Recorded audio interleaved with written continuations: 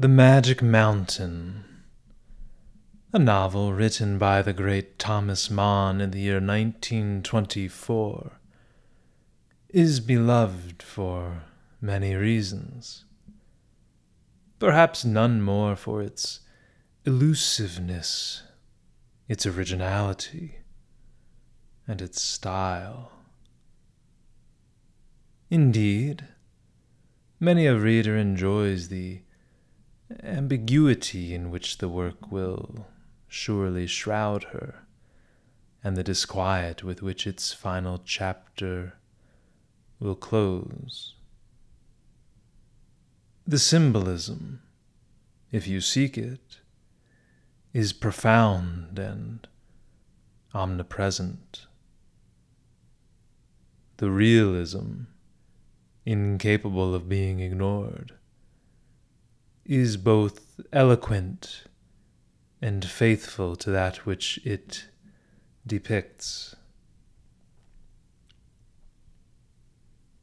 In this, a reading of the Nobel Prize-winning book's first chapter, we accompany the young protagonist, Hans Castorp, in his initial ascent to the peaks of the Magic Mountain, that wintry elevation at which he plans to spend, at most, a few pleasant weeks.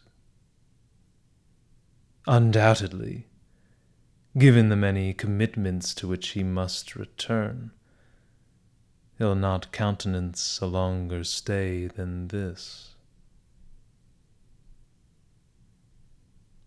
Though orphaned as a child, and subjected repeatedly to the pains of misfortune and personal loss, it can't be said of Hans that he was born wholly without privilege.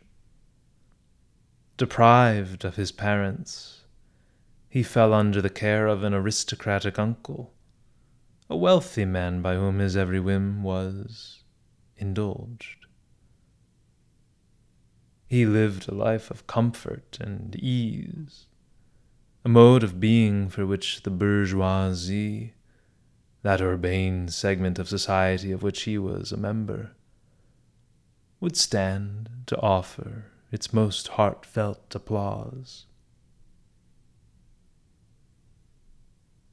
Now, at the threshold of gaining his autonomy and establishing himself in European life, we join our pampered, youthful adventurer as he leaves behind the flatlands of the continent below, in search of an altitude about which the air is more thinly draped. We join him with curiosity and delight as his train climbs its way to the misty alpine heights, the great Magic Mountain in which he's soon to be engulfed.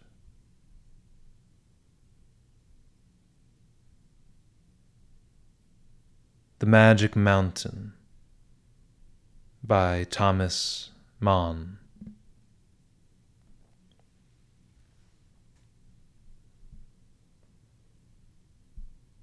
An unassuming young man was traveling in midsummer from his native city of Hamburg to Davos Platz in the canton of the Grisons on a 3 weeks visit. From Hamburg to Davos is a long journey, too long, indeed, for so brief a stay. It crosses all sorts of country, goes up hill and down dale, descends from the plateau of southern Germany to the shore of Lake Constance, over its bounding waves and on across marshes once thought to be bottomless.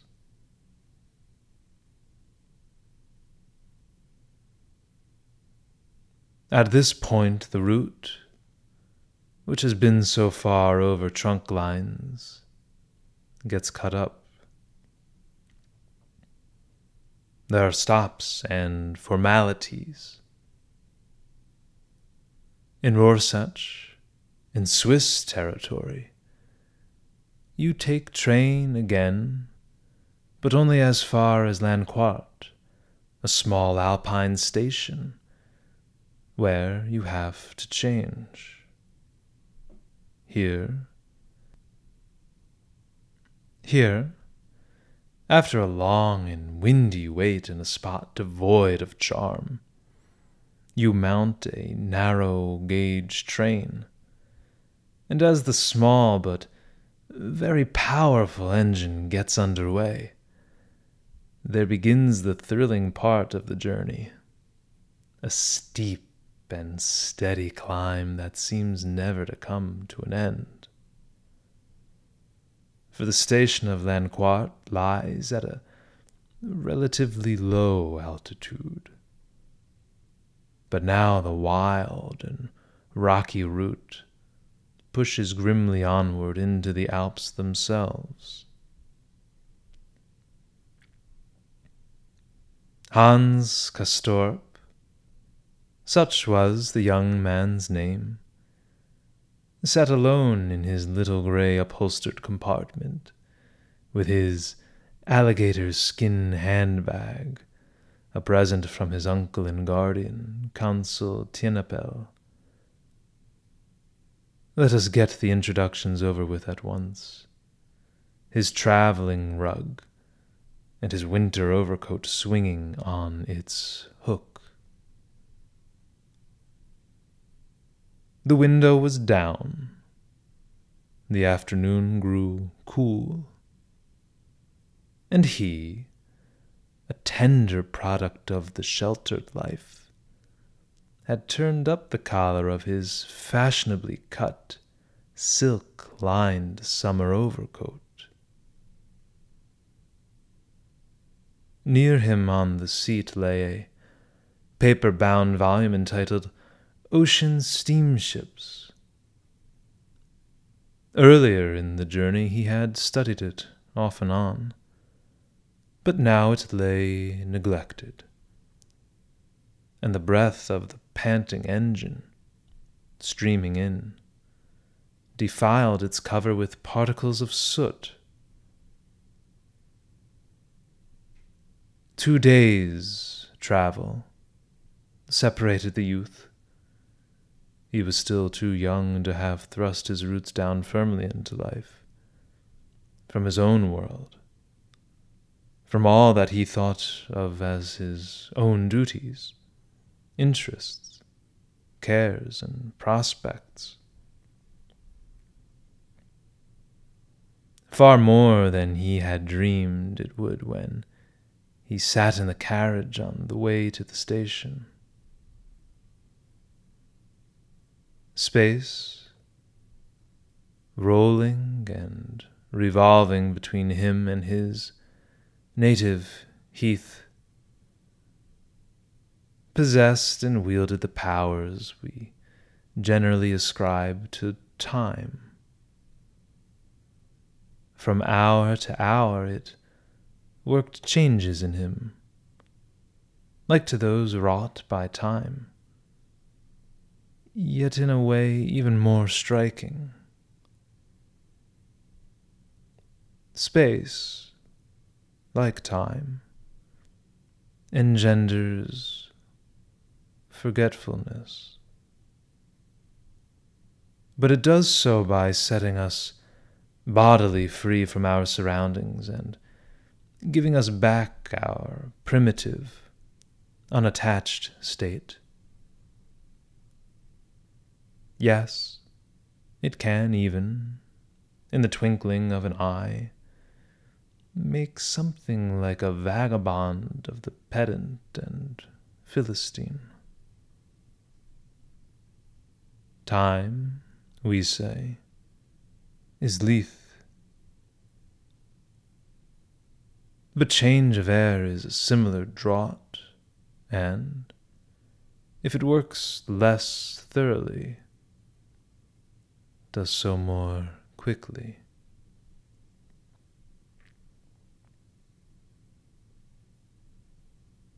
Such was the experience of young Hans Castorp. He had not meant to take the journey seriously, or commit himself deeply to it, but to get it over quickly, since it had to be made, to return as he had gone, and to take up his life at the point where, for the moment, he had had to lay it down. Only yesterday he had been encompassed in the wanted circle of his thoughts, and entirely taken up by two matters. The examination he had just passed, and his approaching entrance into the firm of Tunder and Wilms, shipbuilders, smelters, and machinists. With as much impatience as lay in his temperament to feel, he had discounted the next 3 weeks.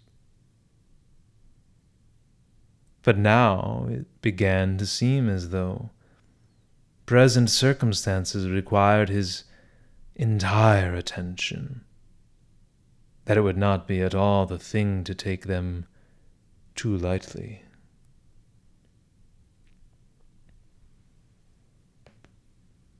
This being carried upward into regions where he had never before drawn breath, and where he knew that unusual living conditions prevailed, such as could only be described as sparse or scanty, it began to work upon him, to fill him with a certain concern. Home and regular living lay not only far behind, they lay fathoms deep beneath him, and he continued to mount above them. Poised between them and the unknown, he asked himself how he was going to fare. Perhaps it had been ill-advised of him, born as he was a few feet above sea level, to come immediately to these great heights, without stopping at least a day or so at some point in between. He wished he were at the end of his journey. For once there, he could begin to live as he would anywhere else, and not be reminded by this continual climbing of the incongruous situation he found himself in. He looked out. The train wound in curves along the narrow pass. He could see the front carriages and the laboring engine vomiting great masses of brown, black, and greenish smoke that floated away. Water roared in the abysses on the right. On the left, among rocks, dark fir trees aspired toward a stone-gray sky. The train passed through pitch-black tunnels, and when daylight came again it showed wide chasms, with villages nestled in their depths. Then the pass closed again. They wound along narrow defiles with traces of snow in chinks and crannies. There were halts at wretched little shanties of stations, also at more important ones, which the train left in the opposite direction, making one lose the points of the compass. A magnificent succession of vistas opened before the awed eye of the solemn, phantasmagorical world of towering peaks into which their route wove and wormed itself. Vistas that appeared and disappeared with each new winding of the path. Hans Castorp reflected that they must have got above the zone of shade trees, also probably of songbirds, whereupon he felt such a sense of the impoverishment of life as gave him a slight attack of giddiness and nausea, and made him put his hand over his eyes for a few seconds. It passed. He perceived that they had stopped climbing. The top of the col was reached. The train rolled smoothly along the level valley floor.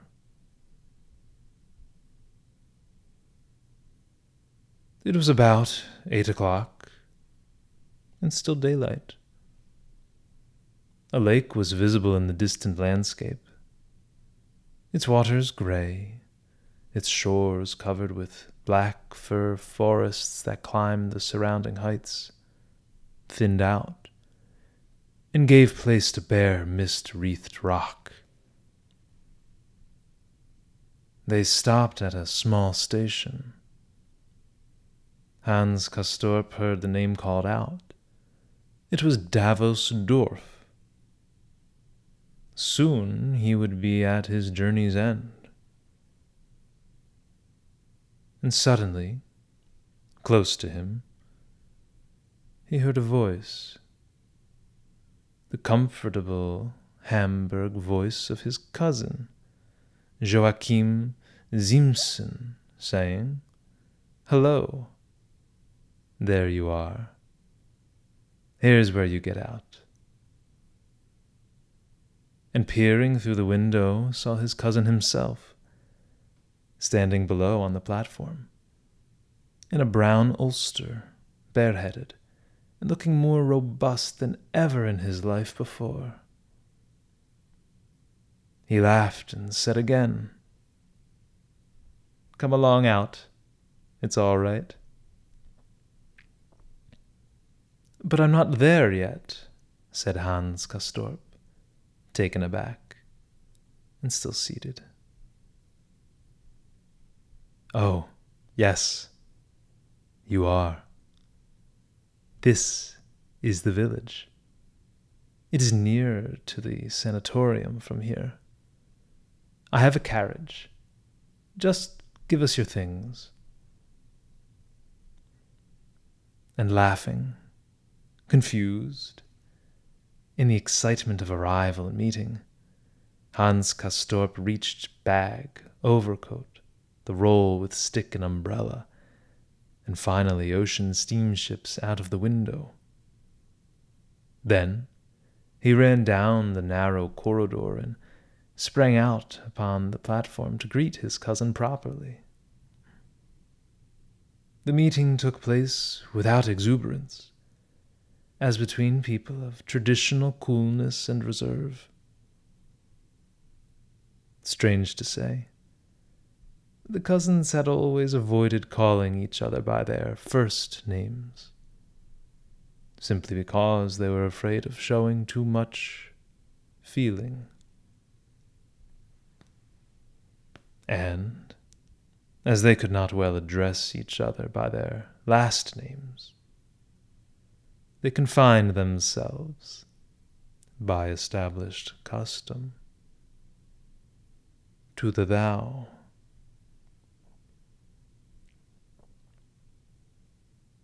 A man in livery with a braided cap looked on while they shook hands, quickly, not without embarrassment. Young Ziemßen in military position, heels together. Then he came forward to ask for Hans Castorp's luggage ticket. He was the concierge of the International Sanatorium Berghof, and would fetch the guest's large trunk from the other station while the gentleman drove directly up to supper. This man limped noticeably, and so, curiously enough, the first thing Hans Castorp said to his cousin was, "Is that a war veteran? What makes him limp like that?" "War veteran? No fear," said Joachim with some bitterness. "He's got it in his knee, or rather, he had it. The knee pan has been removed." Hans Castorp bethought himself hastily. "So that's it," he said, and as he walked on, turned his head and gave a quick glance back. "But you can't make me believe you've still got anything like that the matter with you. Why?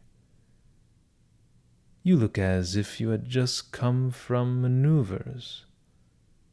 And he looked sidelong at his cousin. Joachim was taller and broader than he, a picture of youthful vigor, and made for a uniform.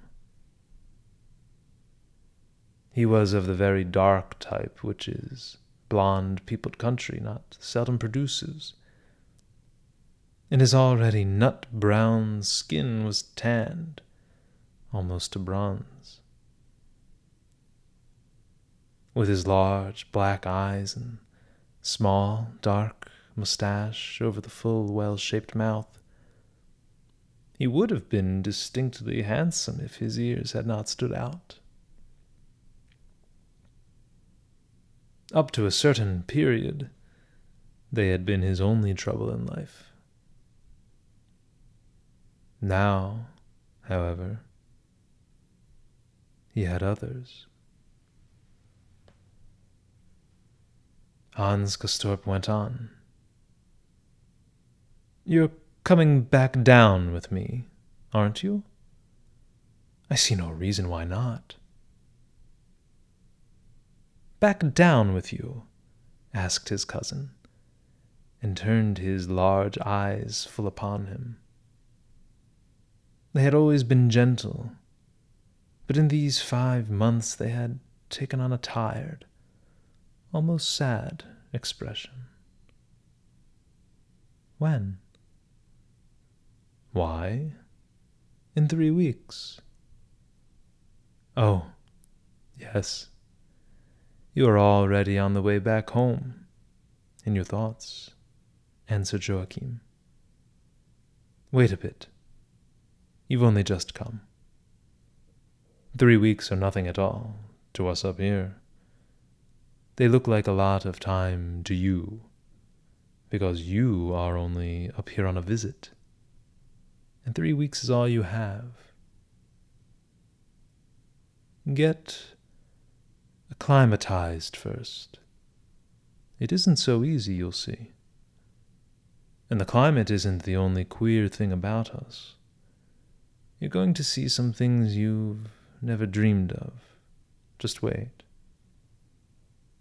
About me, it isn't such smooth sailing as you think. You with your going home in 3 weeks. That's the class of ideas you have down below. I am brown, I know, but it is mostly snow bumming. It doesn't mean much, as Behrens always says. He told me at the last regular examination it would take another half-year, pretty certainly." "Half a year? Are you crazy?" shouted Hans Castorp. They'd climbed into the yellow cabriolet that stood in the stone-paved square in front of the shed-like station, and as the pair of brown horses started up, He flounced indignantly on the hard cushions. "Half a year? You've been up here half a year already.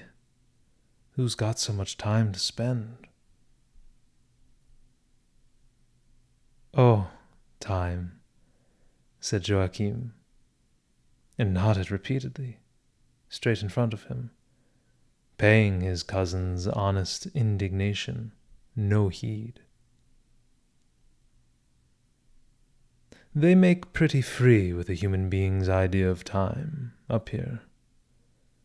You wouldn't believe it. 3 weeks are just like a day to them." "You'll learn all about it," he said, and added, "One's ideas get changed." Hans Castorp regarded him earnestly as they drove. "But seems to me you've made a splendid recovery," he said, shaking his head. "You really think so, don't you?" answered Joachim. "I think I have too." He drew himself up straighter against the cushions, but immediately relaxed again. "Yes, I am better," he explained. "But I am not cured yet. In the left lobe, where there were rails, it only sounds harsh now, and that is not so bad. But lower down it is still very harsh, and there are rhonchi in the second intercostal space." "How learned you've got," said Hans Castorp. "Fine sort of learning. God knows I wish I'd had it sweated out of my system in the service," responded Joachim. "But I still have sputum," he said, with a shoulder shrug that was somewhat indifferent and vehement both at once, and became him but ill. He half pulled out and showed to his cousin something he carried in the side pocket of his overcoat, next to Hans Castorp. It was a flat, curving bottle of bluish glass with a metal cap. "Most of us up here carry it," he said, shoving it back. "It even has a nickname. They make quite a joke of it." "You were looking at the landscape?" Hans Castorp was. "Magnificent," he said. "Think so?" asked Joachim.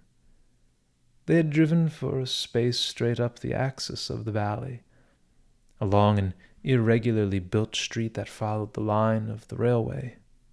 Then, turning to the left, they crossed the narrow tracks and watercourse, and now trotted up a high road that mounted gently toward the wooded slopes. Before them rose a low, projecting, meadow-like plateau, on which, facing southwest, stood a long building, with a cupola and so many balconies that from a distance it looked porous, like a sponge. In this building lights were beginning to show. It was rapidly growing dusk. The faint rose color that had briefly enlivened the overcast heavens was faded now, and there reigned the colorless, soulless, melancholy transition period that comes just before the onset of night. The populous valley, extended and rather winding, now began to show lights everywhere, not only in the middle, but here and there on the slopes at either hand, particularly on the projecting right side, upon which buildings mounted in terrace formation. Paths ran up the sloping meadows to the left and lost themselves in the vague blackness of the pine forest. Behind them, where the valley narrowed to its entrance, the more distant ranges showed a cold, slaty blue. A wind had sprung up and made perceptible the chill of the evening.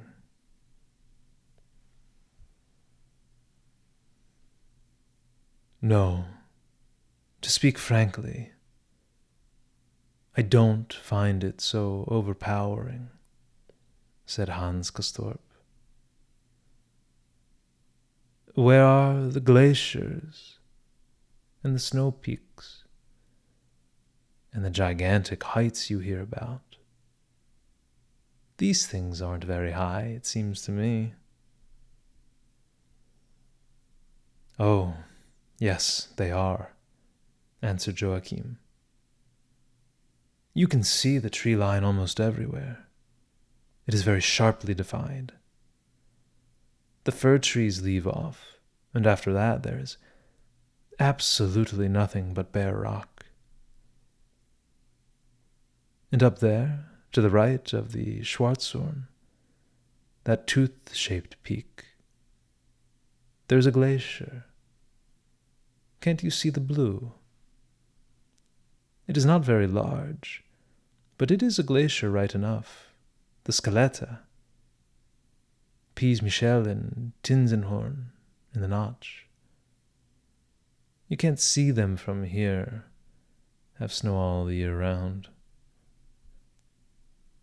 Eternal snow, said Hans Castorp. Eternal snow, if you like.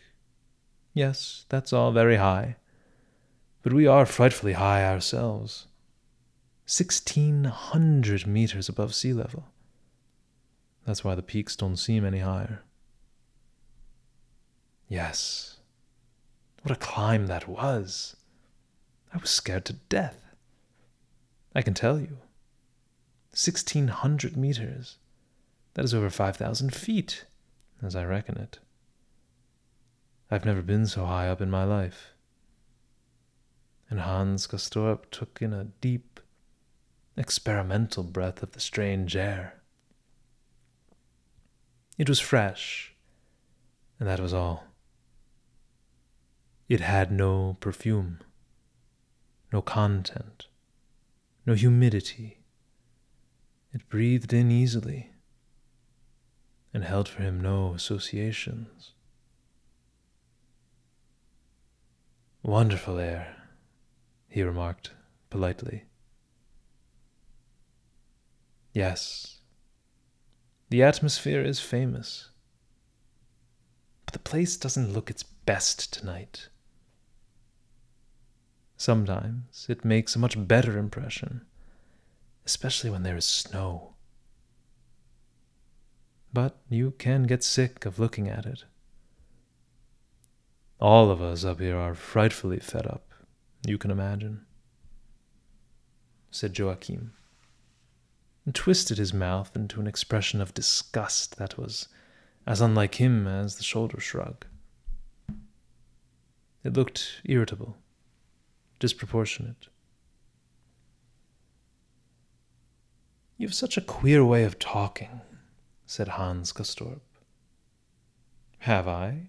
Said Joachim, concerned, and turned to look at his cousin. Oh, no. Of course I don't mean you really have. I suppose it just seems so to me for the moment, Hans Castorp hastened to assure him.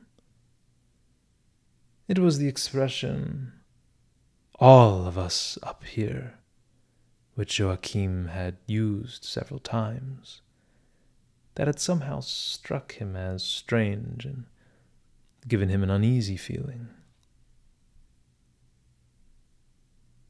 Our sanatorium is higher up than the village, as you see, went on Joachim. 50 meters higher. In the prospectus it says 100, but it is really only 50.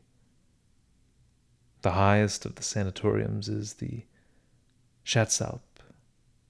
You can't see it from here. They have to bring their bodies down on bobsleds in the winter because the roads are blocked. Their bodies?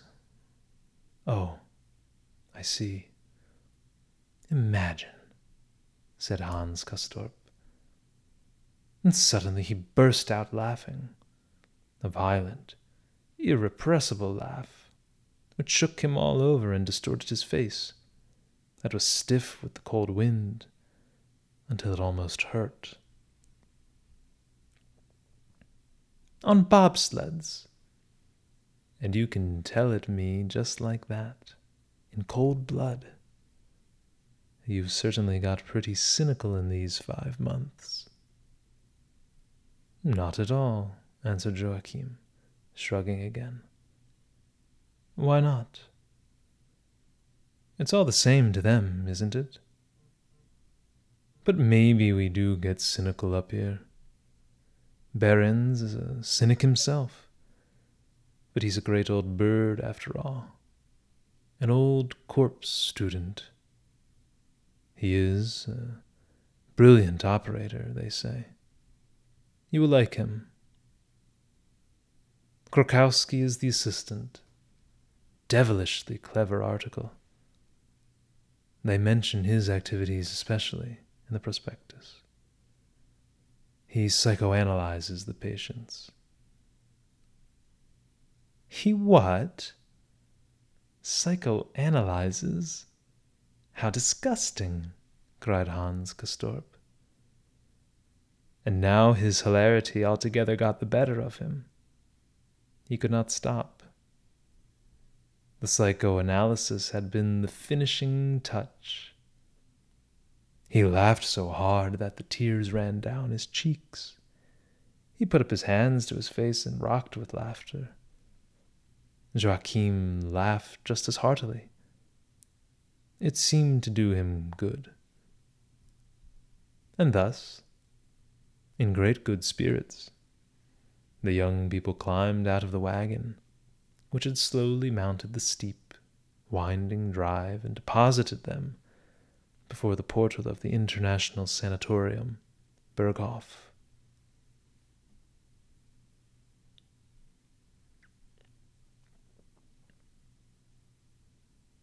On their right, as they entered, between the main door and the inner one, was the porter's lodge.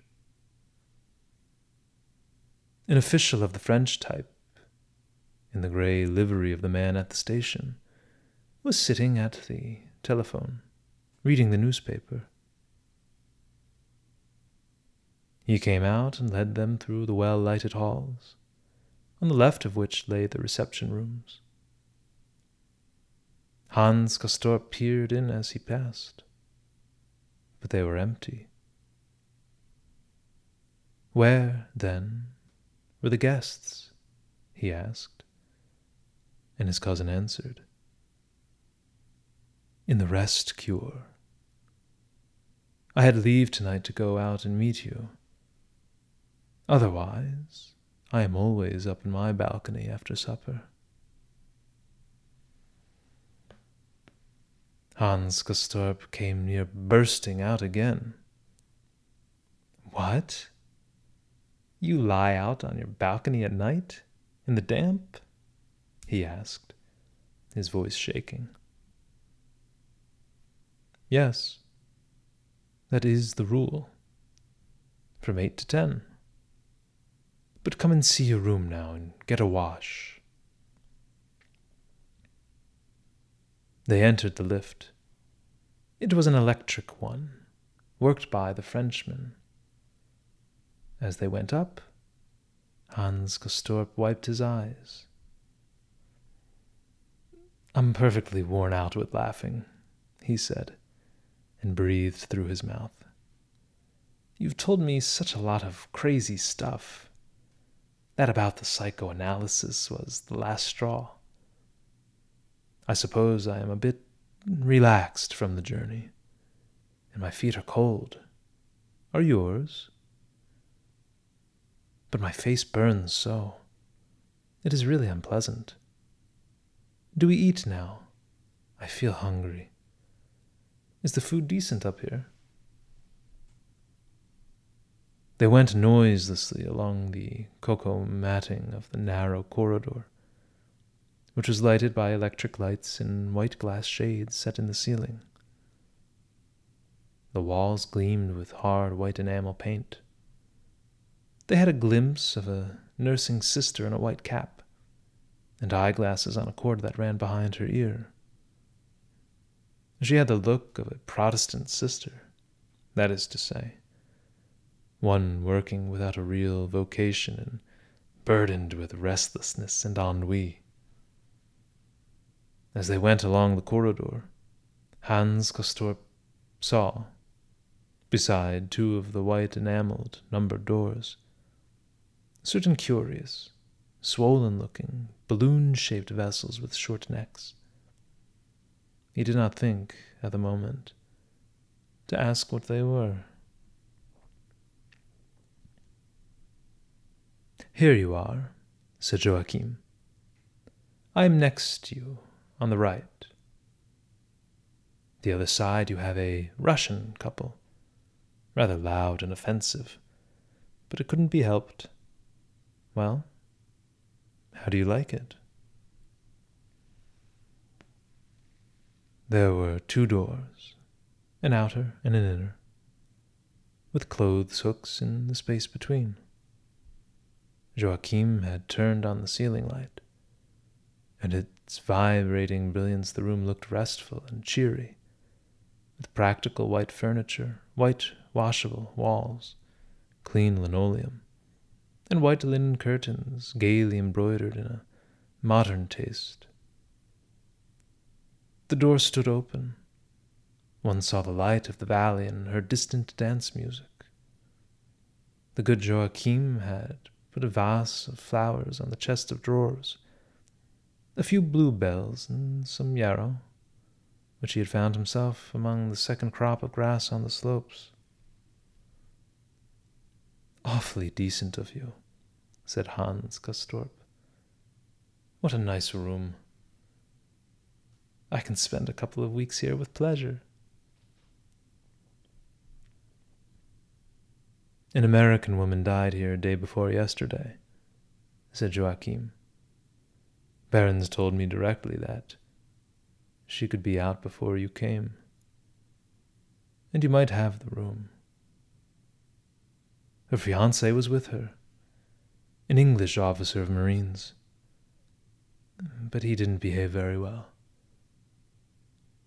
He kept coming out into the corridor to cry, just like a little boy. He rubbed cold cream on his cheeks because he was close-shaven and the tears smarted. Night before last she had 2 first-class hemorrhages. That was the finish. But she has been gone since yesterday morning. And after they took her away, of course, they fumigated the room thoroughly with formalin, which is the proper thing to do in such cases."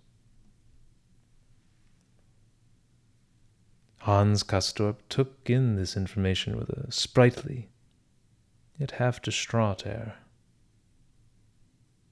He was standing with his sleeves pushed back before the roomy wash-hand basin, the taps of which shone in the electric light, and gave hardly a glance at the white metal bed with its fresh coverlet.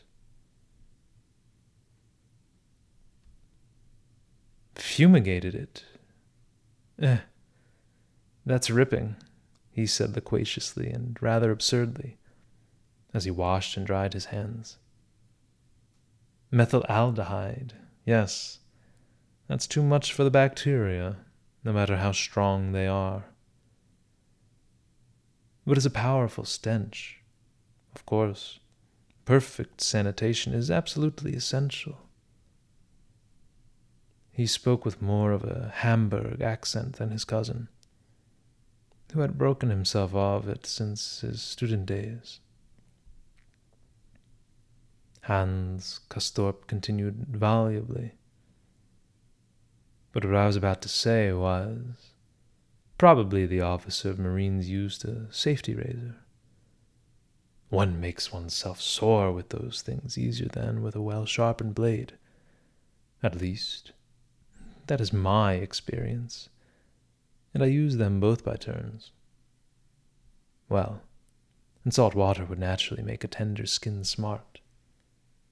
So he got in the way, in the service, of rubbing in cold cream. I don't see anything strange about that. He rattled on. Said that he had 200 Maria Mancinis, his cigar, in his trunk. The customs officers had been very courteous, and gave his cousin greetings from various people at home. Don't they heat the rooms here? He broke off to inquire, and ran to put his hands on the radiator. No, they keep us pretty cool, answered Joachim. The weather would have to be different from this before they put on the heat in August.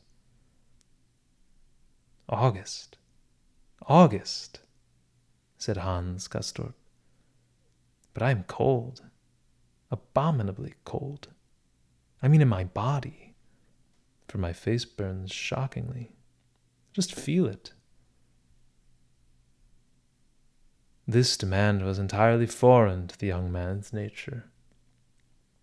So much so that he himself was disagreeably impressed as he heard himself make it. Joachim did not take up the offer, but merely said, "That is the air. It doesn't mean anything. Behrens himself is purple in the face all day long. Some people never get used to it. Come along now.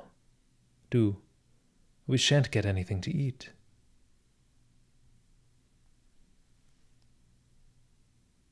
Outside they saw the nursing sister again, peering short-sightedly and inquisitively after them.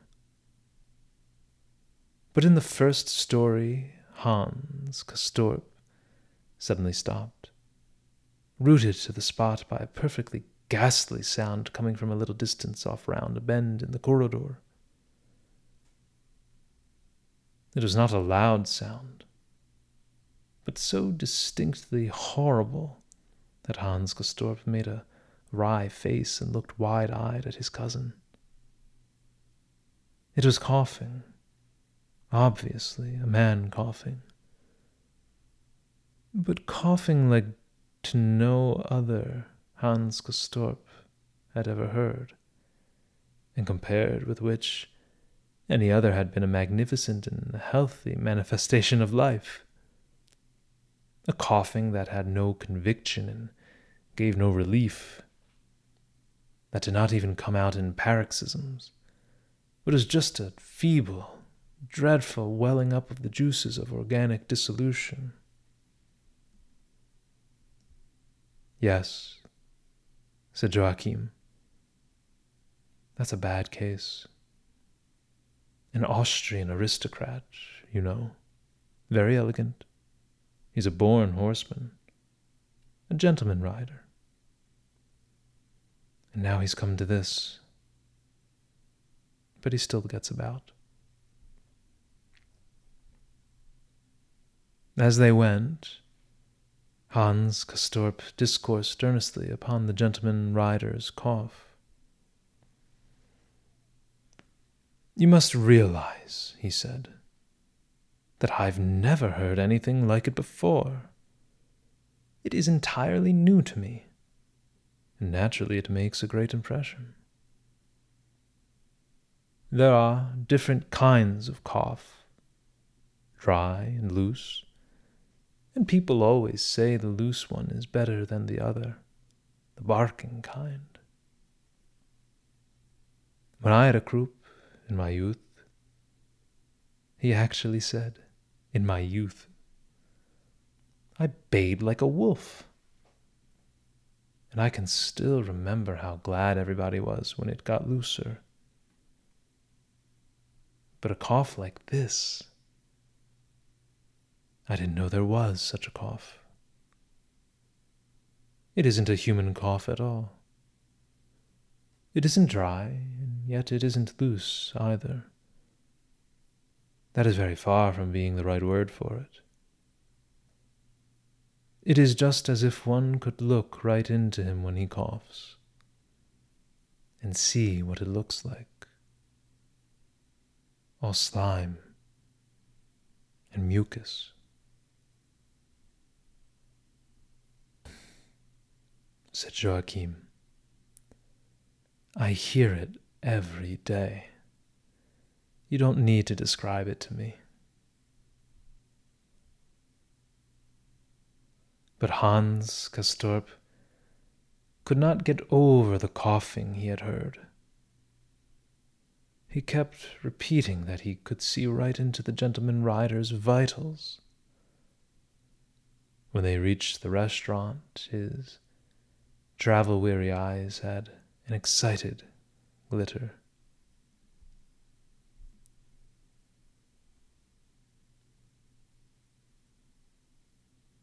And with that, cherished listeners and dearest friends, farewell.